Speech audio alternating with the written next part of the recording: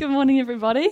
I'd written on my notes, I'm a little nervous, but I'm actually not nervous at all. So I'm very excited to be sharing my first sermon with you all. You may have seen my face up here before doing service leading, but I'm stoked to have been given a spot on the preaching roster. I was saying to Brett, I feel like it's a little bit of like an American Idol audition, and if I'm back on the next roster, then you'll know that I made it to Hollywood. So. You also may see some new faces today. Some are my special people from outside Welcome Bay Community Church who've come to support me. So I'm just going to quickly pray and then I'll get into it. Lord, I come before you humbled and grateful to be given an opportunity to speak up here. I know that it comes with responsibility, and I pray that I would fulfill that in your strength, Lord.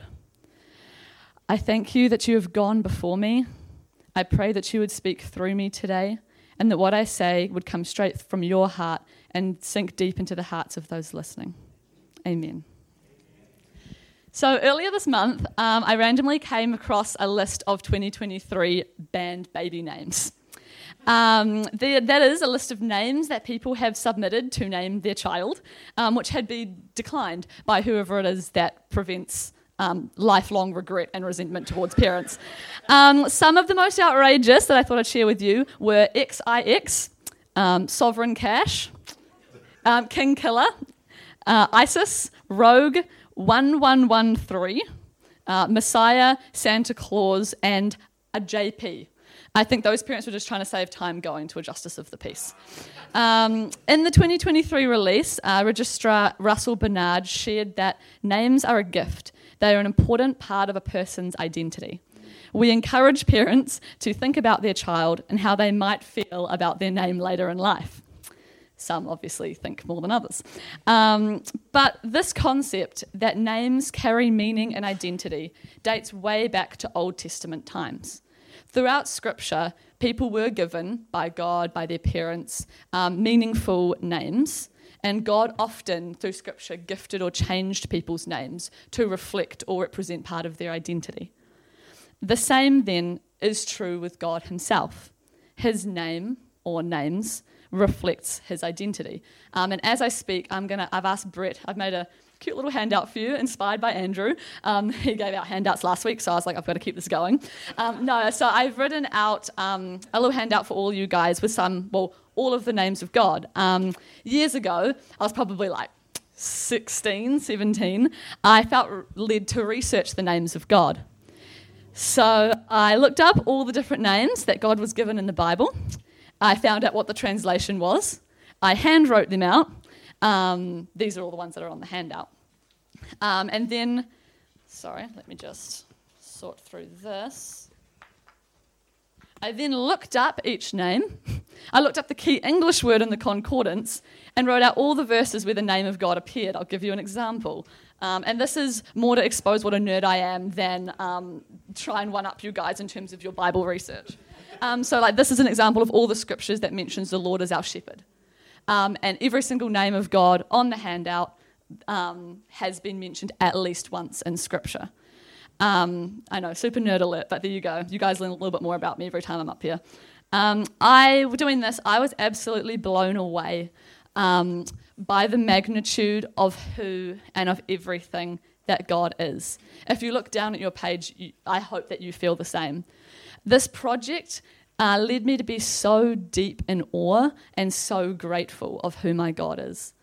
To name a few, for those of you who may not have the required spectacles, the font is very small, and I may butcher the pronunciation, but we've got Jehovah Jireh, the Lord my provider, Jehovah Rohi, the Lord my shepherd, Jehovah Jeolek, the Lord my redeemer, Jehovah Mekadishkim, the Lord who makes you holy, Jehovah Rapha, the Lord that heals, El Olim, everlasting God, Elohim chastity, God of loving kindness, El Roi, God who sees me, and Pele Uez, wonderful counselor. I'm going to let you go home and check the rest of them out, but I'm going to come back to this point of God's names and his identity. But for now, let me jump into a bit of a personal story. Last year, as some of you may know, I was battling with pretty severe eczema. I had it for about 2.5 years, but the last 6 months of last year, it got rapidly worse. It covered my hands, it was spreading up my arms, and it quickly overtook my life. It went through phases of being ridiculously itchy to being raw and open. I was going to be like, hey Frank, do you want to chuck some pictures of my hands up on the thing? And I was like, I better not gross you guys out. So it went from being super itchy to being raw and open to being dry and incredibly painful. It got to the point where I wasn't able to cook, do dishes, wash my own hair, or really even hold things. Shout out to Brett for carrying the team over that time. I would soak my hands multiple times a day in ice water and vinegar just to get some relief. I burnt through ridiculous amounts of money buying every cream and potion that I was recommended. I used up all my sick leave. This was kind of becoming the biggest feature of my life, despite all my efforts to stop it from getting that way. It was affecting every part of my life. It affected my work, it affected my home, it affected my social life, my sleep, my mental health, my physical health, my relationships. I, as we have the privilege of doing in this country, went to the doctor and got turned down for a referral to a dermatologist. They said that at that time they were only taking skin cancer patients. And I was just feeling so hopeless.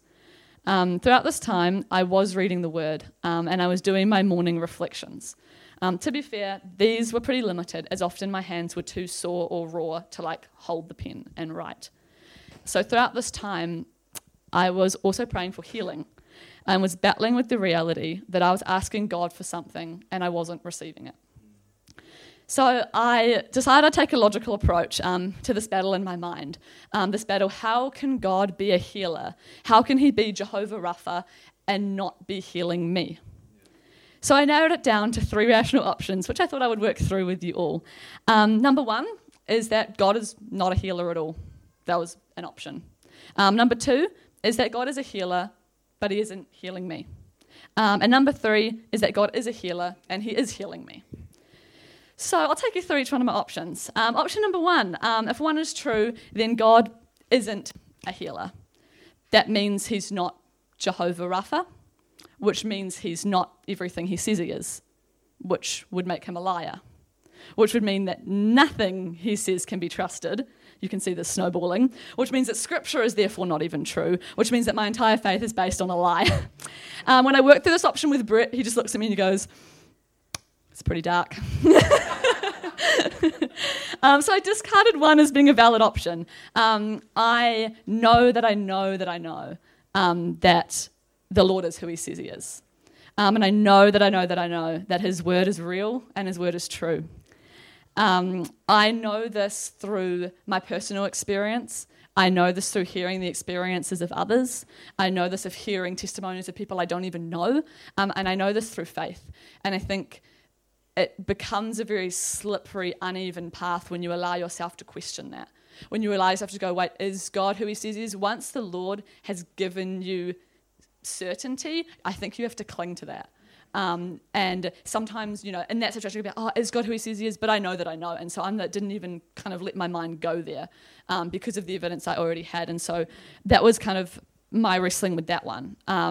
And then so it kind of, what that led me to was actually that the stories of healing in the Bible, therefore, are historical accounts. They're real accounts. They're not metaphors, and they're not representative of something you can't see. The physical acts of healing in the Bible were historic accounts. And that means that the verses about God being a healer are truth. So very easy. Option 1 was out. God does heal because his word says. In Exodus 15:26, he declares, I am the Lord that heals you. So I have to believe it. I choose to believe it. Which led me with possibly option number 2, that God is a healer, but for whatever reason is not healing me. This is where the enemy knows that I have a personal weak point, and that's disqualification. I don't know about any of you guys, but whenever I read the Gospels and I'd read about Jesus walking along the path and coming to the blind man and heals him, I always thought if that was me and I was in Jesus' time, I was probably the one on the street over. that like he just like missed. Like he didn't like walk past him on the way. I always thought, what about the blind man whose sight didn't get restored? What about the lame person who didn't have friends strong enough to lower him through a roof and so remained paralyzed? I've always had this niggling insecurity that there's this inner circle and outer circle of Christians, and the inner ones are the ones that, and I'm not sure if any of you guys feel this as well, and the inner ones are the ones that get the healing, and the ones that, speak in tongues, and the outer circle are the ones that kind of just believe and hope for the best. I thought that, if I was in a crowded room, I probably wouldn't be the one that Jesus notices. I remember being at a concert and looking out and seeing so many people. I can't even remember what concert it was, and I remember thinking, like, how cool it would feel to be like singled out by the person on the stage, but thinking like that probably wouldn't be me. I don't know why. That was just the disqualification that I felt. But praise God, God has done a transformative work in me over the past couple years, and I know that there's no disqualification in His kingdom. I know that the inner circle, outer circle thing is complete lie. Romans 12:11 says, "For God does not show favoritism. He has the capacity to see everyone and to miss nothing." There's the song by Amanda Cook, and it says, "You don't miss a thing." And it says, in a room of 10,000, you don't miss a thing. And maybe in our human mind, we don't understand how that's possible, but He would see everybody in that stadium, and He would point to each of them, and He would see each of them. So He has the capacity to see everyone and to miss nothing. So I knew that there was no disqualification. Option number 2, I was like, But to further disqualify option 2, to further discredit it as being a valid option, I want to take us back to the identity of God. As I mentioned, and as you can see on your handout, the identity of God is rich and deep. Every single one of those names reflects, is a promise of His identity. Malachi 3:6 and Hebrews 13:8 declare that God is the same always, that He never changes. God is the same from the beginning of time to the end of time and every day in between. So if God is the same yesterday, today, and forever, then these names are like core, central, integral qualities to who He is. He cannot not be Himself. He is the very definition of these words, and so everything He does from the beginning to the end of time are the definition of those words. I think a key difference between God and humans is God's consistency of character. I'm going to use love as an example. God's name, Elohim Chastity, declares He is a God of loving kindness. So that's His name. He's a God of loving kindness. 1 John 4:8 explicitly states God is love. Now, humans can show loving actions, but humans are not love itself. So therefore, some expressions or actions that humans have will be loving. Others will be not loving. We can be more loving or less loving, but we're not love itself. God is love itself. He doesn't dip in and out of love, being sometimes loving and sometimes not, like humans do. Every single thing that God has done from beginning to end of time will be loving, because it is impossible for Him to be anything but. Him forming the Garden of Eden was loving. Him creating consequence for Adam and Eve's sin was loving. Him giving His people free will is loving. Him leading His people out of slavery was loving. Him leaving His people in slavery had to have been loving. Him flooding the earth had to have been loving. Him letting Job suffer with loss and physical ailment had to have been loving. Him sending His Son to die on a cross was loving. Him giving victory in battle was loving. Him raising Jesus from the dead was loving. God doesn't perform loving actions. God is love, and so all of His actions are inherently loving. It is impossible for God not to love even for a moment. It is the same with all the other aspects of His identity. God is just, so it is impossible for Him to do anything unjust. God is creator, so He is always creating. God is holiness. He cannot do anything unholy. God is a healer, so everything He does is healing. Our problem is that we limit God by interpreting Him through our own definitions. our definition of what love is, our definition of what justice is, our definition of what healing is. And even when I was talking to Brett this morning, and I said our place, I'm not sure if you should say the whole flooding of the earth has been loving. And I was like, I don't understand how it is, but I know it must be, because God is loving. And I don't feel scared to say that, because I don't know how it works. I don't know how love is defined, but God does. And if he did it, then we know it's loving. And we know it's just, and we know it's holy, and we know it's healing. Like Andrew spoke on last week, it's us that boxes God in.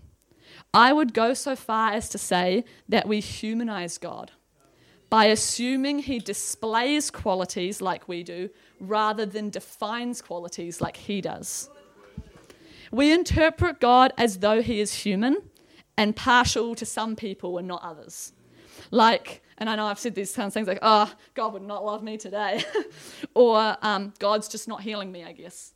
It is impossible. It is impossible for him not to be himself. It is impossible for him to flit between loving and not loving, between healing and not healing, between being jealous for us and not jealous for us, because then it wouldn't be his very identity. Does this make sense? Yeah. Okay, cool. So going back to my journey through eczema and looking at option 2, is God a healer but just isn't healing me? This is impossible. He cannot be a healer but choose not to heal me, because he is impartial and his very nature is to heal. He's in the business of healing, and so healing is pouring out of him from the beginning to the end of time. So my only option left was option 3, that God is a healer and he is healing me. This seems like the most logical, the most rational, the most evidence-based, except for one small detail, and that's that my hands are still covered in unrelenting eczema. But I'd gotten to this point. God is Jehovah Rapha, the Lord who heals me. God is always Jehovah Rapha, which means he is always healing and is always in the business of healing. So I was like, what then am I missing, Lord? Firstly, I was missing a heavenly perspective. I firstly had to acknowledge that because God loves me and cares for me, then ultimately he is more concerned with the state of my spirit than the state of my body. He would rather my body suffer temporarily than my spirit suffer eternally. So he would allow me to go through physical pain or suffering to bring my attention to something he wants to address spiritually. And I think there's a difference between the Lord giving you sickness and the Lord allowing sickness. And I think in the book of Job it makes that clear that God allowed it. And so, he will allow me to go through physical pain or suffering to bring my attention to something that he wants to address spiritually. And the Lord used eczema to get my attention. God is always healing, and so he will heal what he knows is most urgent, most pressing, and most important. A surgeon won't go to a car crash victim and rush to treat the grazed elbow.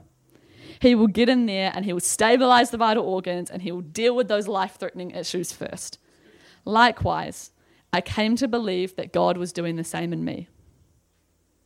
That if I asked for healing and he isn't dealing with the eczema, then he is healing something bigger, something more important to him and something more important to my eternal self. So I reminded myself that God is who he says he is, that I'm asking for healing, that he has heard me, that he is Jehovah Rapha with the capacity to heal. So if physical healing is not yet happening, then it means he's trying to heal something I can't see. And the only way that spiritual healing will come to the surface must have been if my physical healing was temporarily withheld. And by golly, it was. The Lord brought up comparison, deep comparison, that I didn't even know was there. He dealt with impatience. He dealt with vanity and pride. He highlighted a slipping back into a performance and productivity orientation.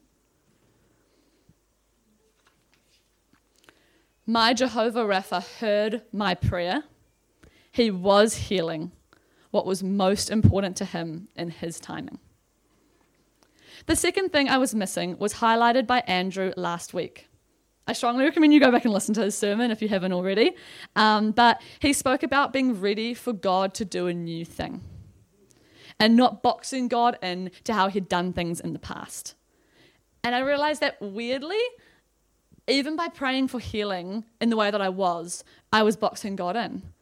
I was boxing God in by assuming he wasn't healing because he wasn't healing the eczema in the way that I thought he would, which, if you're interested, is through a miraculous moment. I truly thought I had the faith that I could pray or wake up one morning or follow a command and my skin would be renewed. You remember the story in the Bible and how Jesus tells someone to go down, I think it's to a pool, and swim in the pool and then they'd be healed, or he got dirt and smudged it on someone's eyes and then they could see. I was like, I just need a really funky command like that, something out of the box. I kid you not, one time I was down on the beach and it was really cold and I was like, maybe if I just get in the ocean. And I was like, Lord, is it the ocean? Will the ocean heal me? And I was waiting and I was like, you know what? I'm going to go in halfway. So I went in halfway and I was like, this doesn't feel like healing. This doesn't feel like healing. Anyway, so I truly had faith.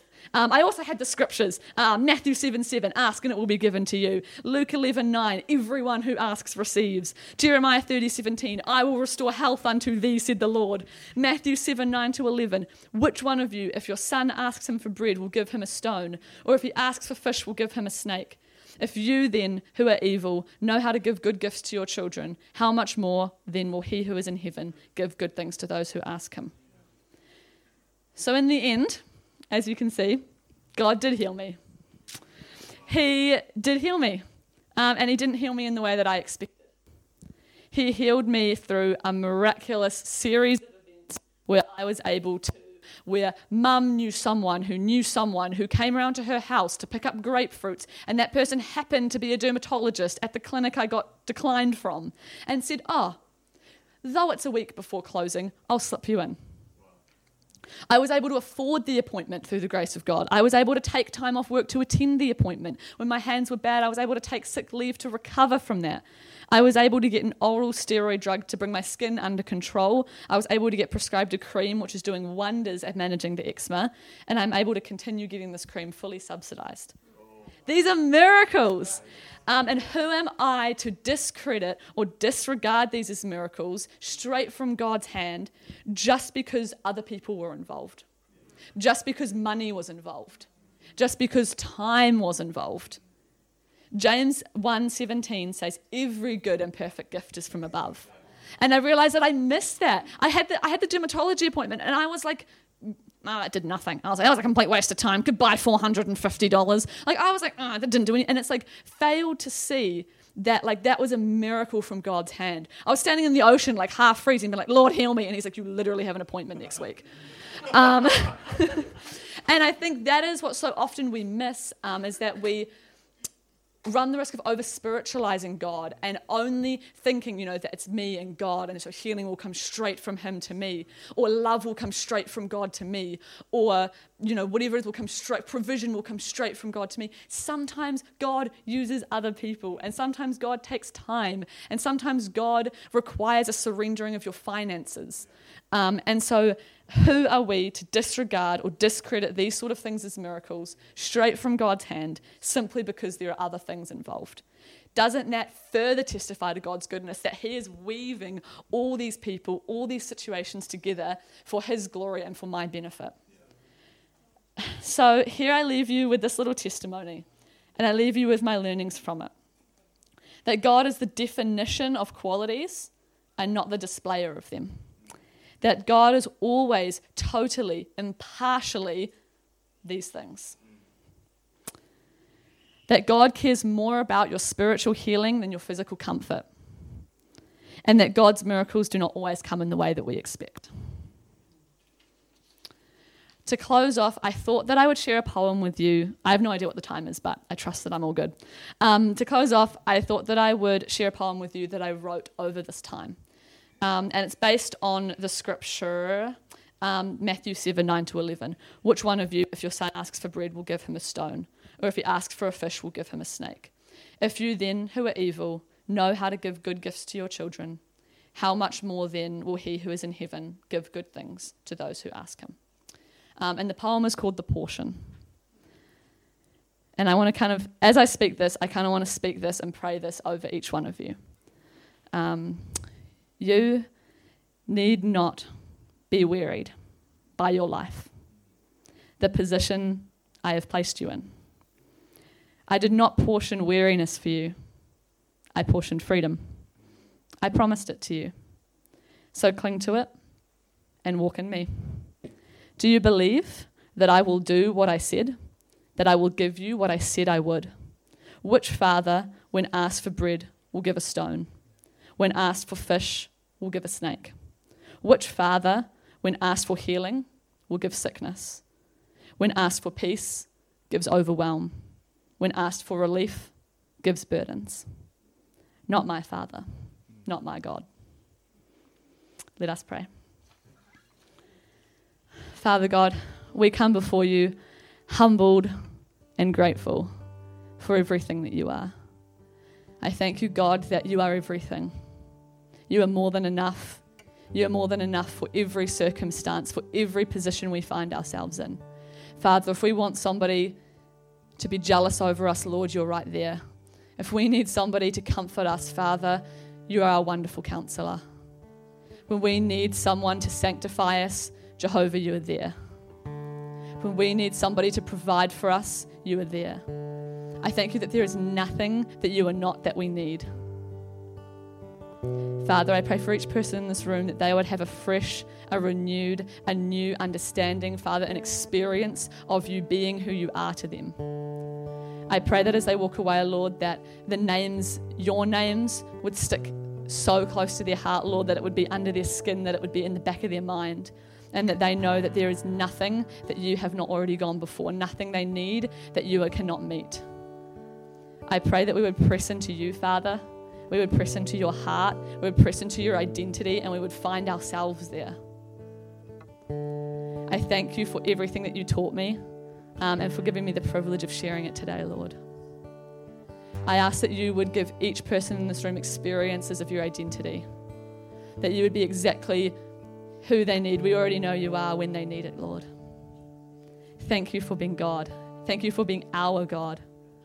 Thank you for being our Father and our Master. We love you. In Jesus' name, amen.